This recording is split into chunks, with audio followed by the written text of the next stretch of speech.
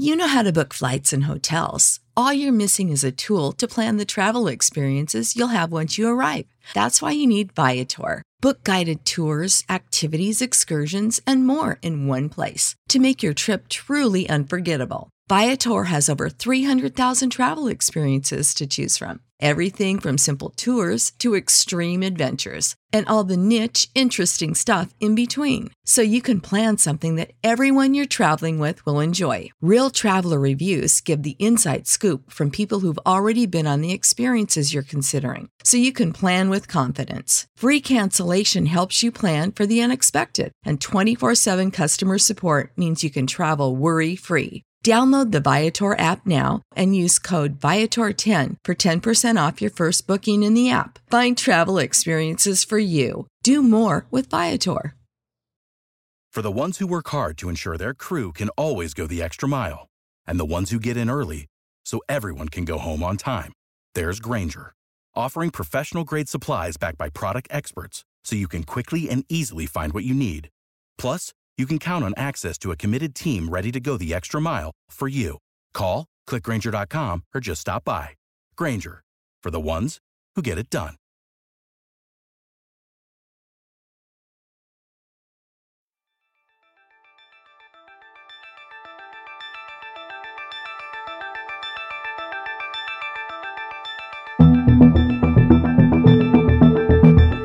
I'm Anna Horford, and you're listening to the Celtics Life podcast.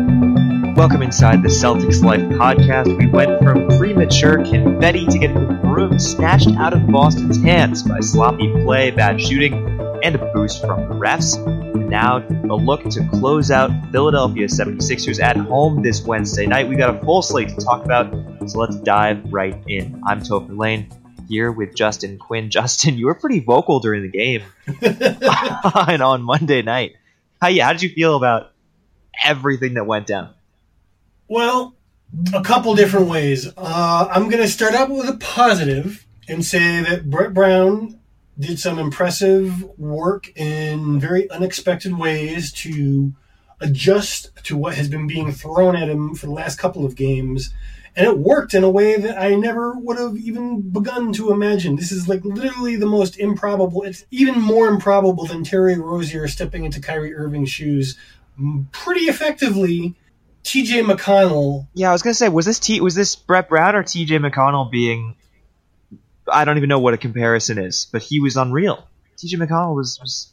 He's barely played all series, and just because, he was an undrafted pickup, he saved their series for them last night, so it was worth it if for nothing else than that.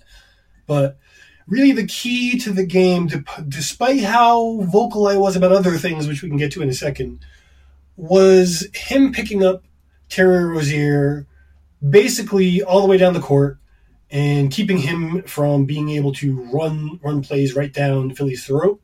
And he was really good offensively speaking, too. Like, he had the game of his life. It was, I think, a career high of 19 points. Yeah. It was really, really unexpected. So kudos to the 76ers. I was following, I was watching the game on my phone. I was at work, but I was watching the game on my phone. And then I also was refreshing Twitter as often as I could because I couldn't put all my attention to the game. So I was kind of keeping up with both. And do you think there was a bit of an overreaction with TJ McConnell? I think he did play a great game, and he's part of why the Sixers are still in this series. But also, there were tweets even from Celtics writers writing about how here are all the point guards that went above TJ McConnell in the draft. It's like people who are like, oh, Giannis was picked behind all these people. And it's like, no, there's a bad... TJ McConnell's not someone that anybody should have been targeting higher in the draft because he had a good game 4, 3 years after he went or he committed to the draft. There's a reason. Yeah, there's a reason why it worked. And it's just because he is such a mediocre player that for him to be the tweak that you make, it let's be honest, it reeks of desperation, but it worked. Mm-hmm. And that is, for the vacuum take, very important. But for the bigger picture, let's be honest, if Brad Stevens can't find a way to neutralize TJ McConnell, I think I will be utterly flabbergasted and disappointed in his coaching for the first time ever. If there's another TJ McConnell game and then we go to yet another game, I will actually say Brad had a bad coaching game. This on game 4, you think he had a bad coaching game? In this particular game, no. Just because they didn't really have enough time to adjust to that on the fly. They tried some stuff, and they kind of got it under control as the game went on. Terry Rozier started to become a little bit more effective in the fourth quarter, but by then the game was already decided by something, we haven't really spoken too much about earlier on, shifting the momentum, which is great. I think honestly, the 76ers had a very good chance of winning the game, regardless of how you feel about this other phantom issue we keep dancing around, which is the officiating. What did you think about that after since you didn't see the game? No, I did. I did, and especially in the first half, which is when I was able to really watch the game. Well, that was when it was worst, yeah. Exactly. I was really upset, and I'm not someone who typically likes to talk about the officiating affecting a game, but it seemed very hard to believe that there were 16 fouls for the Celtics in the first half to 8 that the 76ers had. I think that I'm not sure if it was just that there were lack of calls coming for the Celtics or if there were just more calls coming for the Sixers. There were some that I felt that were kind of ridiculous on both sides, but absence of a 3-second call, that was really the worst. But things like Simmons falling on Marcus Smart being a foul, just I don't even understand how that happened. Honestly, maybe they saw something I didn't, whatever. But collectively speaking, I really try to stay away from tinfoil hat kind of narratives. But in this, at least in the first half, it was very hard for me to believe that the game wasn't being called extraordinarily tight and extraordinarily one-sided. Maybe they made it up for it in the second half. Ultimately, they ended up shooting the same number of free throws, 26 for 26. But by that time, the momentum had pretty much swung in one direction. And, I keep wanting to remind myself that you should never be in a position where officiating should decide a game. But these teams are pretty closely evenly matched in their current state, and it just really sucked for it to be that way. I really much that'd be my counter argument for you saying that Brad Stevens had one of his worst coach games. Well, the worst coach game of this series is that this team was rattled by the officiating. This team was really just shaken by these calls that they felt like they should be getting, or that they had 12 fouls on 4 players by the buzzer sounding for the end of the first half. There were 4 guys with 3 fouls going into halftime, and this team was really shaken by that. I wasn't saying, by the way, that he had a bad game. What I was saying was, if he does not adjust to this with a day of space between the games, then I will say that he's had a bad game. He actually did a very good job. I think that tech actually was an intentional tech. Yeah. I think it was designed to try to get the guys into it in this game and in the future to draw on. So I don't think he had a bad game. No, and that's what I was saying when I was talking to the podcast group. I was saying I really hope that he gets angry and gets ejected, because one, that would be kind of it would be. I mean, firstly, it would rally the team, but then also the fans. Everyone would be really. I mean, we decide we're going to lose game 4, right? And that'd be kind of a last ditch effort to be you know what, I'm going to stand up to both the league and these refs and fire up my team while I'm at it. And we've seen that in other sports, in baseball, in basketball. Jim Boeheim absolutely did that against Duke when there was that ludicrous foul called when CJ Fair was called for an offensive foul that one time. He did it to try and get the team motivated. But, sometimes coaches just have to make those decisions to do so. And I think Stevens did that just in his own controlled way, where he's not going to get ejected. He's going to get a technical right after Jalen got a technical. And it was like a 6-point swing right there, because it was already a 3-point play. And then it was the tech on Jalen. He left him in too. Yeah, because he wanted to. And then he was mad. It was great. But so that's what I wanted to see, and I'm really happy I did.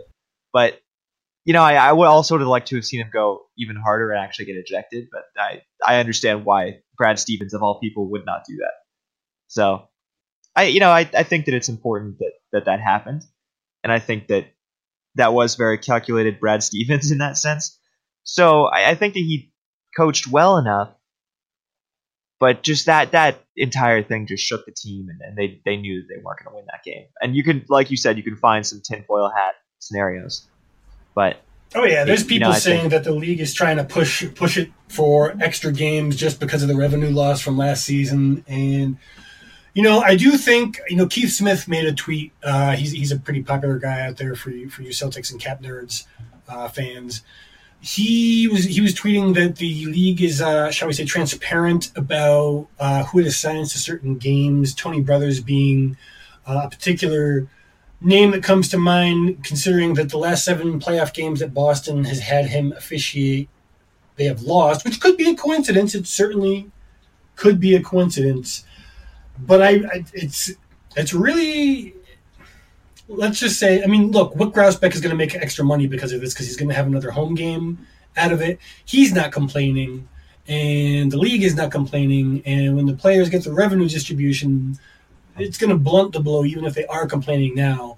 But for the fans, it's not that we think that there is, at least most of us think that there is an intentional message being sent down the line saying, hey, make sure the Celtics don't win this game.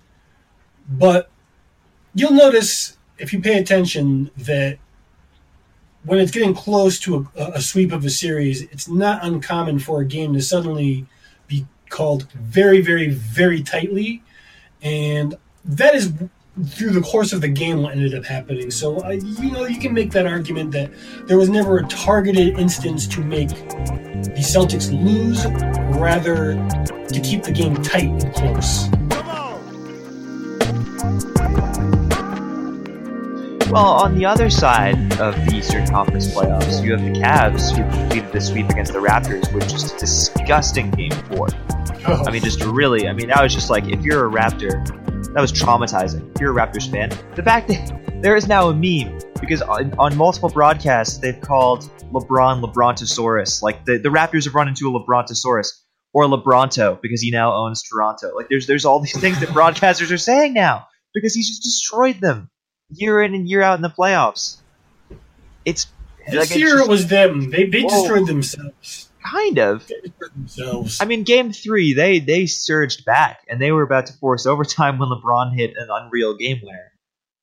But, I've been high on Toronto. We should get Luis on here, because he doesn't like him. He thinks they need to break up, like Backstreet Boys style. He thinks they need to just all go their separate ways, start their own solo careers elsewhere. I think that it should be a good destination for a disgruntled sign-and trade. It may not necessarily be Kawhi Leonard, for example, but there's probably going to be somebody out there who's better than a lot of their bench pieces.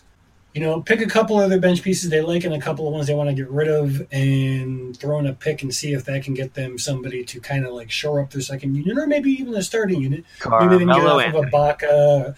Oh, Lord, no. Carmelo Anthony. The Thunder want to move him. He definitely doesn't work in OKC. Absolutely. There's doesn't. a reason for that, but I'm not going to say it because I'm a nice person. Oh, all right. I got to do the wash, by the way. I don't know why that's relevant to a podcast, but moving along. Well, talking about wash things, in case it's not incredibly clear. So, we have the Raptors getting absolutely decimated by LeBron in Cleveland. How is that something the league wouldn't want to step in on? I mean, Cleveland and Golden State have become a really worn-out storyline, where people are saying they don't want to watch a repeat of this finals that's happened 3 times in a row. So I don't think the league wants to dictate who plays. I think the league just wants to make sure that as much money can be made as possible. Well, so then why don't they put more money in, or why don't they make an effort to postpone or lengthen the series between Cleveland and Toronto? I mean, I would say that the Pacers series was really entertaining, and the first time that LeBron has been brought to a Game 7 in the first round. So that made its own money. Why not at least force a couple more games? And it's really clear that there wasn't any interference whatsoever in last night's game, Monday night. No, they didn't need to, did they? Oh, God, now I feel like I'm wearing the tinfoil hat. But Boston played earlier. That's my only answer. As in, like, from a viewership standpoint, more people are going to watch the second game if it's been a... Yeah, and you could also make the argument, too, that if you do want more games, that you'd want to see more LeBron games. But, again, control it while you can control it. Because they're not rigging the games. They're just making adjustments in the officiating that are going to favor a losing team to be more likely to come out on top by keeping the score close. I'm going with that for now before we go into, professional wrestling type views of the sport. I don't think we need to go quite that deep down the rabbit hole, but I understand the logic of trying to keep it. I mean, with the TV money situation still hanging over the league in terms of available cap space and lack of cap growth, I understand the desire to make sure that teams aren't faced with yet another season where the cap is actually slightly smaller than anticipated rather than larger. Okay. Well, so then let's kind of get back to where we're at. We're at least going to a Game 5, the Celtics. Do you think we close it out at home? Yeah. I really don't see, after dealing with that crap, how they aren't going to be super angry. The home crowd is going to be super agitated. The only thing that is going to save Philly tomorrow night or Wednesday night is going to be amazing play from their best players. Not TJ McConnell, no offense. You had a great night, but you aren't going to be the difference in this series. It's just not happening. So if that happens and they do win on our home floor with a hopefully exceptionally motivated Celtics team, then more power to them, and it'll create an even crazier narrative. I don't want to deal with that narrative personally, like most of you, but I do think we close them out. Do you think that the Shane Larkin injury, this is kind of an aside, do you think the Shane Larkin injury, which I haven't heard much about yet, but do you think that affects the longevity of this team's run this playoffs? Because, I mean, we're already short on guards. Yeah, somebody turning their ankle on this roster is going to affect our longevity, really. Though, to be honest, if Kevin Love keeps playing this way and LeBron is just being LeBron and they can kind of keep rolling in Cleveland, assuming we get past Philadelphia, which I think, regardless of what happens with Larkin, we're going to. I could be wrong, you never know. But well, no team 7-game era has ever come back from a 3-0 deficit. Never. Exactly, and this is not the team that's going to do it. They just don't have the I mean, if they had LeBron on them, I might believe it. But they don't, and they won't. So, I mean, if we look ahead to Cleveland, I would not be surprised if we have a very competitive series based on what I've seen. But, yet again, I have been chastised despite shittier than ever surroundings for LeBron in terms of teammates. He is still performing, and really all he needs is just one other person to be able to play at an all-star level next to him for them to be real contenders. And as long as Kevin Love is playing like this, then I don't know. I don't know if we can beat them in the next round. It's really, if we had an injection of talent that we have been told so many times we're not going to get, maybe it might be possible. Not that I expect a Gordon Hayward return, for example, to be the difference maker based on how sloppy and out of shape he's likely to be. But yeah, at this point, I'm not real convinced that Larkin is going to matter much more than maybe a game or maybe not. Let's take one more step on the conspiracy and say that the NBA wanted to prolong this series to make it more likely that Gordon Hayward returns. Because that is a first. That would be a storyline. That would be that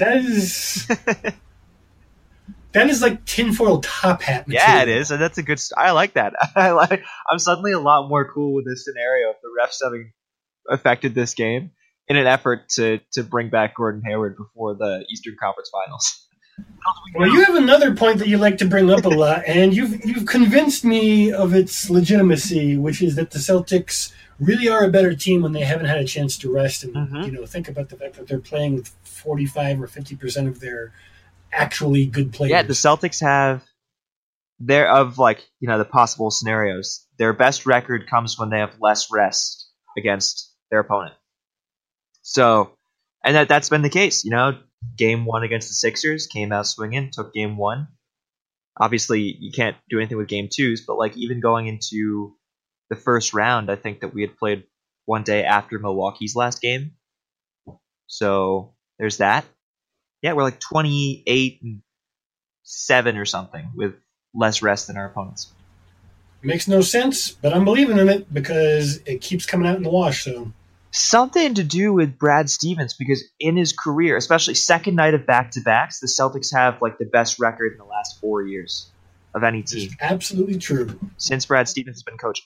And I don't know what that is. I don't know how he does it, how he motivates his team, or how he navigates rest during game one of those back-to-backs, or how he goes about it. I have no idea. But for some reason, he just really gets his team to play on those second nights. But then they go on rest, and they like don't have practice or something one day, and then they come out after like the London break. Great example. Came out after having basically a week off, and then suddenly just were complete trash for the next 2 games. It's true. And it doesn't make sense. It's like when they have rest, it's like maybe he just runs out of things. I don't know. I don't get it. But for whatever reason, team is better. And that could be the case. You know, Celtics are going to come into the Eastern Conference Finals, assuming we win one of the next 3 games, then we're going to have less rest than Cleveland and Cavs. And it's going to be awesome.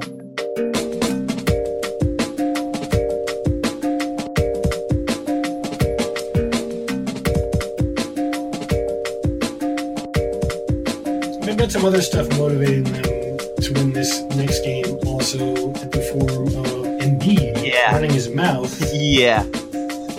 I love so. What are your thoughts? So, I was really excited when Terry got in his face, and like when he went for the actual.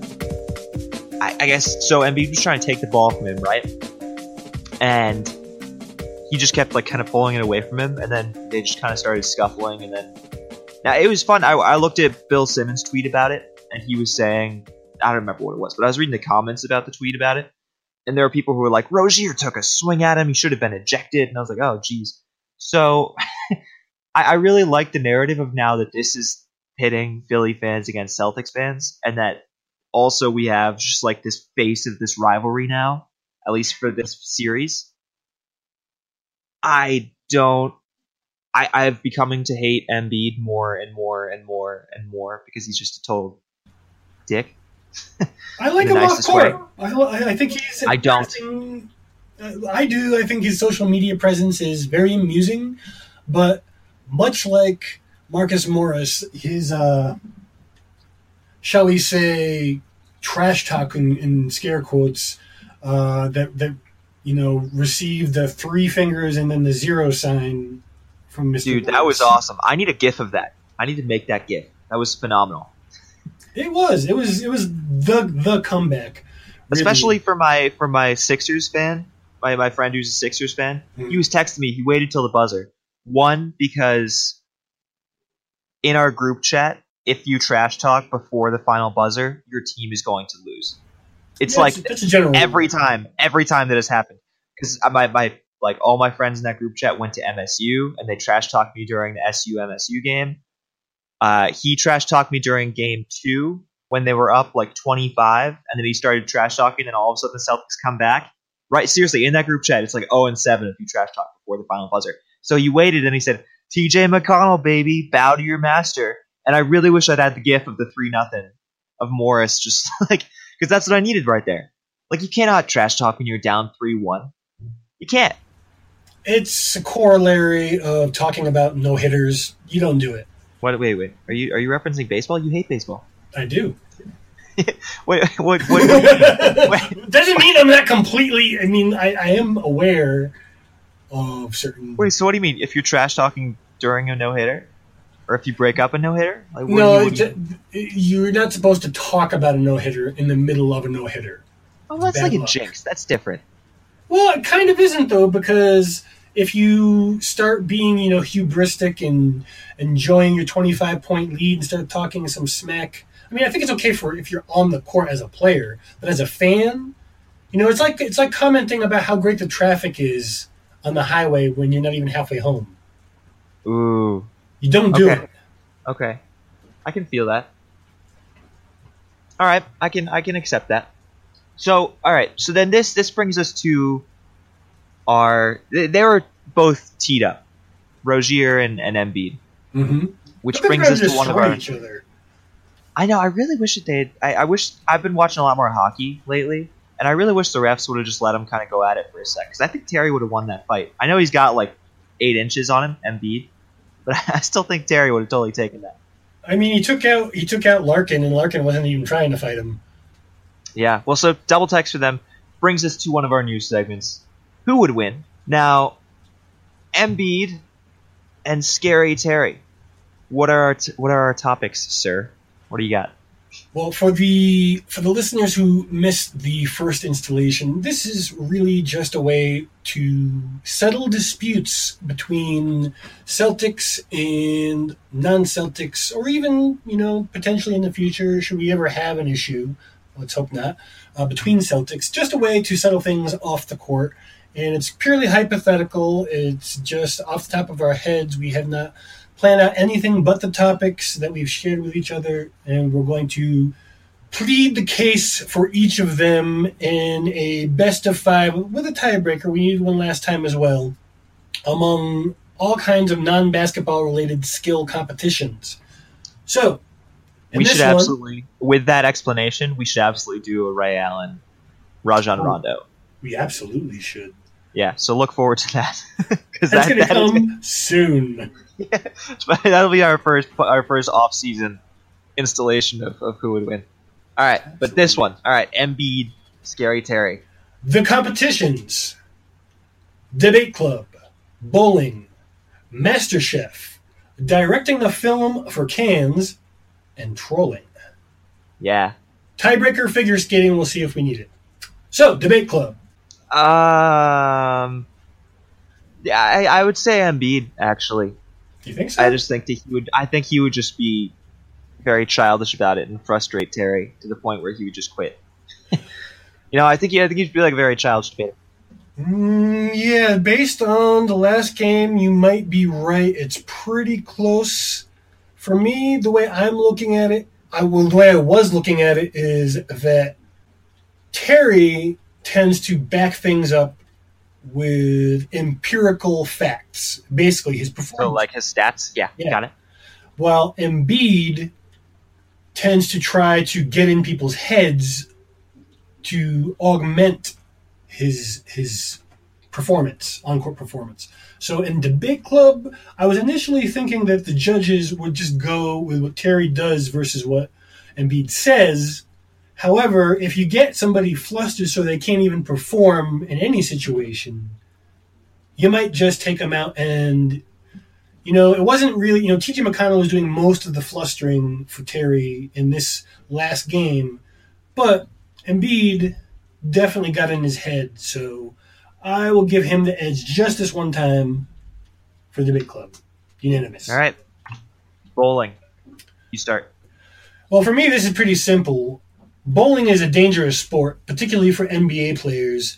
I mean, Philadelphia is no stranger to big men with knee problems destroying themselves and their careers with bowling. So, that said, I'm giving this one to Terry. You got a better argument? No, I'll take that. Yeah, I'll take Scary Terry every day there. MasterChef. Whew. Both of them can cook some shit up, man, but I'm only going to be eating what Terry is cooking up because there's a lot of bullshit in what Joel throws on court. So. What do you think they would make? What do you think their main course would be? Because that's how I decided. That is hard to say. Oh, boy. Well, in Embiid's case, I think we would get some fusion cuisine, seeing as he is quite a multicultural person, can speak fluently in multiple languages. I think he'd make like a gumbo. Yeah, that would be a pretty iconic fusion dish, too. It's got some African influence. It's got some French influence. It's got a bunch of different influences that are actually pretty reflective of him, so that's pretty effective. And I think I may have just talked myself into an L for Terry here. Because the man makes sandwiches out of sugar and ranch dressing and spaghetti, and I'm not eating that. Yeah, no, I'll take Joel on this one. Yeah, I think that's fair. Directing a film for Cans. Now, if it were acting, I think it would easily be Embiid. Yeah. However, a director needs to be able to control the pace and the direction, make sure that things really have the punch when they need it, and make sure that everyone's where they need to be. And while Embiid is not horrible at a lot of these things, he's definitely not a master. I think this one easily goes to Terry. Well, a point guard naturally is a director. It is. It's the truth. They just fit. They fit more of the scenario. Yep. Sure. Can I ask how you came up with this topic? Do you have to you put this one? Can I ask how you got that? I really don't have an answer other than that I felt that he might have an advantage as a point guard. That's really all I had. I wanted to make sure that Terry had a fighting chance in this. So, all right, trolling. What do you got? Man, I would have at one time said that it was a very easy, obvious win for Joel Embiid. However, you can now buy a T-shirt of Scary Terry with confetti on it. Mm-hmm. We saw the whole last series how he can troll without even trolling. Like, he would pretend he was not trolling while forcing his opponent in the last issue of Who Would Win, Eric Bledsoe, to basically react almost the entire time and really ultimately he didn't just troll in a way that I think was humorous. He trolled in a way that I think really got inside Bledsoe's head and might actually have been the difference in that series. Yeah. So, given the punctuation of Terry's trolling versus the history, I'm going to argue it was a push. All right, yeah, I'll take that. I think we found it. We got. I'll agree with that, and I'll say that the Drew Bledsoe stuff was phenomenal and was absolutely a difference in that series. And as such, I think Terry's got it. Personally. Okay, so you think it's Terry, and I think it's a push, which makes it just slightly ahead for Terry if I'm a tie and you're a Terry. So I guess we don't need the figure skating tie, and in this probably not too surprising outcome, we picked Terry Rozier. Yep. So what does that mean? Does that mean that therefore it should have just been a tech on Embiid? What is this? Or just decide that Terry is just a better basketball player? I mean, if you gave me the option to take either one of them, I would actually pick Terry Rozier, not because I think Terry is a better player, just because I think he's going to be playing basketball in 5 years, and I'm a lot less certain about Joel Embiid. Bigs with knee problems, not very high on. I've talked about it before.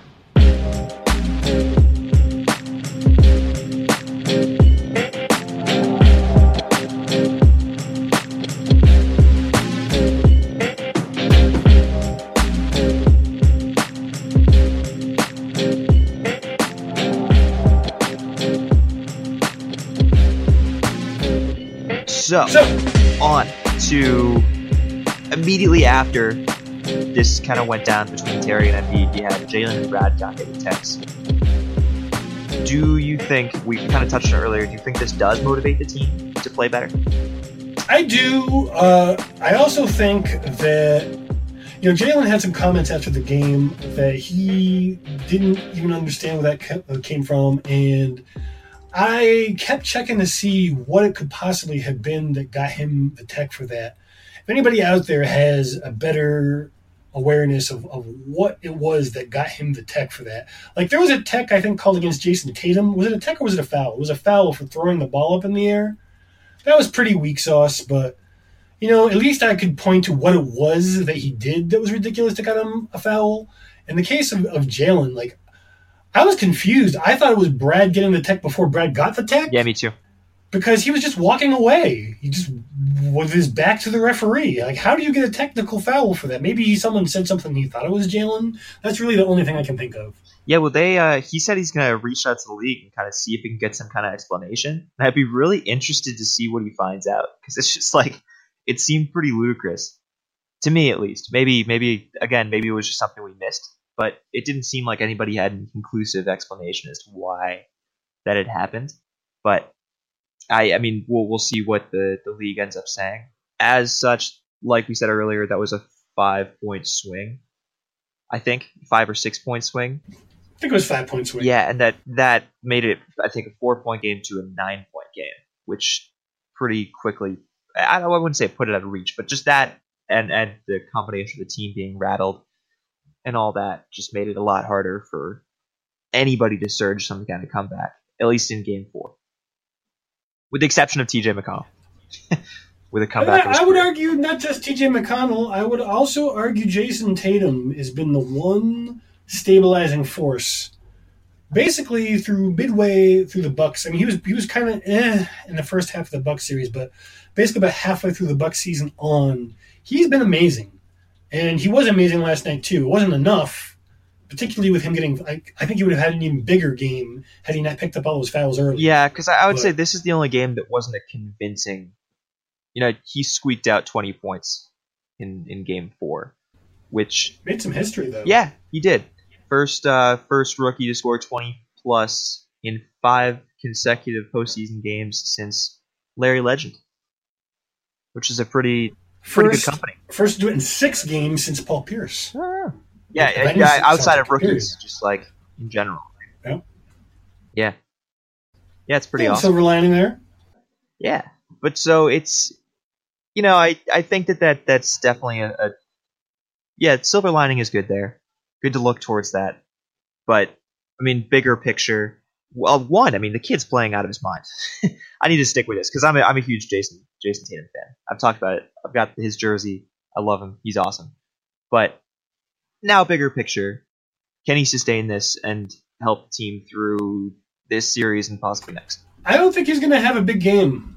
I think he's going to have his first non-20-point game. Not a bad game necessarily, but I think Jalen is going to have a monster night. I think he's in part because he's fighting from the tech. He looked most of the way recovered. He still wasn't quite as fast as he has been in the past since he hurt his hamstring, but he showed a lot less hesitation. He showed a lot more fluidity in guarding, and I think with another day off, as long as he didn't hurt it in some way that we didn't notice in the last game, I think he's poised to have a really big game. I think he's going to be just about recovered from a grade 1 by then.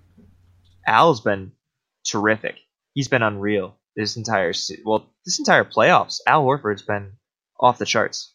I mean, realistically, only JJ Redick has had more playoff experience, or comparable, not even more. He's had less, but in the same range. He's got something like 9 or 10 years of playoff experience and 90-something games of playoff experience collectively through the teams he's been on over the years. So if you look at it that way, it's not that surprising. It's really only surprising to a lot of people who have been questioning his value or don't understand what he does. And, now I think just about everybody has had really good views because he's not just been, having good games. He has been saving himself for the playoffs, and it's really showing. I mean, I don't think there's been a game that I can remember. I mean, he only had, I think, like 10 and 10 or something like that in last night's game. But he has had a double-double in just about every game since at least the Bucks series, if not earlier. On Monday night, he had a ton of blocks. And there were a lot of possessions where he was just stifling the Sixers at the rim. And even, sticking with Embiid, he was making really good plays defensively. And that's something that we know regularly gets overlooked with Al Horford. But it's great to see what he can do. And I'll be really interested to see him on Kevin Love in the next series, because I think that'd be really valuable. And then Baines can just hang out in the paint with Tristan Thompson. So, I think it's going to be... I'm really, really psyched with how well Al Horford's been playing. And I think he's going to keep it up. I think that he's more likely to keep it up than Tatum is with his play. But I think Tatum will just have a couple bad games, and then he'll surge back and get back to his form, especially because there's not going to be anyone to defend him, at least in this series, there's more defensive-minded players on the Sixers. But against Cleveland, who? Unless you put LeBron on him straight up, which, that'd be bad. But then Jalen gets free reign over J.R. Smith, over Kyle Korver. I mean, who do you have to stop, any of our wings? So... yeah, I mean, there's not a good option for Cleveland, but I think Horford right now has just been unreal, and this has been the toughest matchup that he's had this postseason from an offensive standpoint. But even then, he's still making plays. He's running point guard some of the time, and he's doing a damn good job doing it.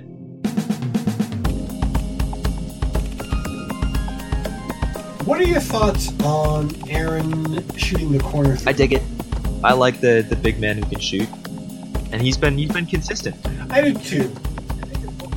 I think it bodes very well for his future, whether he's with the Celtics next season or not.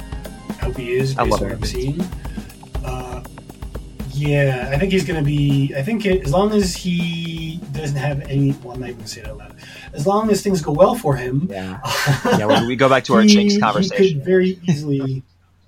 He could very easily price himself. He may have already priced himself out of a mid-level exception for us. If people really view that three-pointer as being a sustainable, expandable part of his game. However, I do have one criticism, and I think they were running that play for him a little bit too much in Game 4. I think it started to get a little bit predictable, and they were just perfectly happy to let him shoot it because, he's shooting it, I think, around in the 30s in terms of how often he's hitting. He airballed one. But it seems rough. And, that's the thing you can live with. It's a nice wrinkle to keep Embiid out of the paint, but Embiid being in the paint wasn't really the problem last night. So hopefully they adjust for that. No, but I think I've come a long way. You go back to the very beginning of the season when Mark and I had the 2K podcast, and I was talking about how much I hate Aaron Baines, and how I was like, I think he's worthless. I hope he doesn't get any minutes. I hope Yabu gets all the minutes. And then I've just come such a long way to the point where I really like Aaron Baines, and I hope he is a part of this team moving forward. But that's just me. I know that some fans aren't nearly as high on him as you and I are probably, but I like what he's brought to this team, and especially as he's kind of evolved towards kind of the modern big man, even in the course of just this season from October till now. It's pretty cool. Poor man's Marc Gasol. Yeah, absolutely. And it came at a cheap cost, and I really appreciate that. Yeah. So he's been a big important part of this team, and especially from a defensive standpoint, something that again regularly gets overlooked. He was among the top 10 in defensive plus minus, along with Marcus Smart and Al Horford. He was up there, and that's part of what makes this team as good as it is defensively. So man goes up and down like a brick wall. He does. Man. Does not. Yeah, he does yesterday, or he does on Monday. Well, I'm not so sure he did, but that's. There's a horse. It's not alive, and I keep hitting it, so I'm going to stop. Is the grass greener? We got two former Celtics. I'll start with my favorite, Amir Johnson. You remember my poem, "Ode to Amir"? That was quality. I liked Amir. Big fan. Dude was a poor man, Aaron Baines. He was. We made a slight upgrade. Could you just break down what the segment is for? Yes, is the grass greener? We look at former Celtics in other situations, and we question and take a magnifying glass at whether their situation is better now, or if the grass was in fact greener on the green side with the Celtics. Now, Jared Bayless and Amir Johnson, both on the 76ers. We've been doing a good job with the playoff edition of these Is the Grass Greener, because we looked at Jason Terry and Tyler Zeller with the Bucks, and now we're looking at Amir and Jared over on the Sixers. Obviously, Amir was the most recent. Jared played sometime with us. Yeah. Brad's first year. Yeah, and then was one of the guys that got moved. So Jared is not really seeing any time. He did over the course of the regular season, but he's not really seeing anything in the playoffs. Just not effective. Yeah. And against a team that is really tight defensively, he just isn't going to find any. He's too old to find exploits in the defense, I think. Personally, maybe I'm wrong about that. What was he? 28, 29 now, I think. He just seems like he's been in the league for forever, and he just seems like he doesn't quite. Maybe I don't know. Maybe he needs kind of the Shane Larkin revitalization of his career somewhere else. But it's not with Philly. Yeah, it's not with Philly. For that. And I would say that it was much better in Boston than it is in Philly. And I would say that he would probably be seeing more time with the Celtics than he is with the Sixers in this playoff series. Well, I mean, his regular season playing time is virtually unchanged between 2013-14 Boston Bigger role and 2017-18 Philly. Boston. He did. He had a much bigger role in Boston. He was scoring 10 points per game. He was scoring 8 points per game for Philly on less minutes. So his production level isn't that different. He has become a more reliable shooter overall, but his three-point shooting was actually pretty good in Boston, almost 40%, .395. Now, .370. You still got to close out on him, but you're not going to game plan for him, particularly not in the playoffs. Like as you said, he played like just 2 minutes of playoff time so far, and you really have to ask the question though: for a guy of his stature, what is important? Like what's important for a Jared Bayless style player? Exactly. I mean, he's the quintessential journeyman. He's not winning a ring with either club. You gotta have a role. You gotta have like so like Jamal Crawford is kind of a similar player for me, and his role is just like a microwave player off the bench who is just he's gonna come out and he's gonna get hot and he's gonna score for you. But that's really all that I think that he supplies. I think Bayless needs to find that kind of niche of either he's a sharpshooter or he's a guy that you can insert to soak up minutes and put a scoring punch off the bench. Things like that. And I just don't think he has that quite yet. Yeah, but he is making more money, more than twice as much as he made with Boston. He made just $3 million with Boston. Jumped from 13-14. The Caps jumped like $29 million. Like, I mean, I feel like it's just the percentage change. Like, he's actually just a little bit better off. But you don't retire on percentage of the cap change. You retire on a cold, hard cash. Sure. So for me, I think it's really hard to judge whether or not Jared is a better situation now. I'm going to go with a better situation in Boston because he was probably set anyway by then. He'd been in the league for about a half decade before that.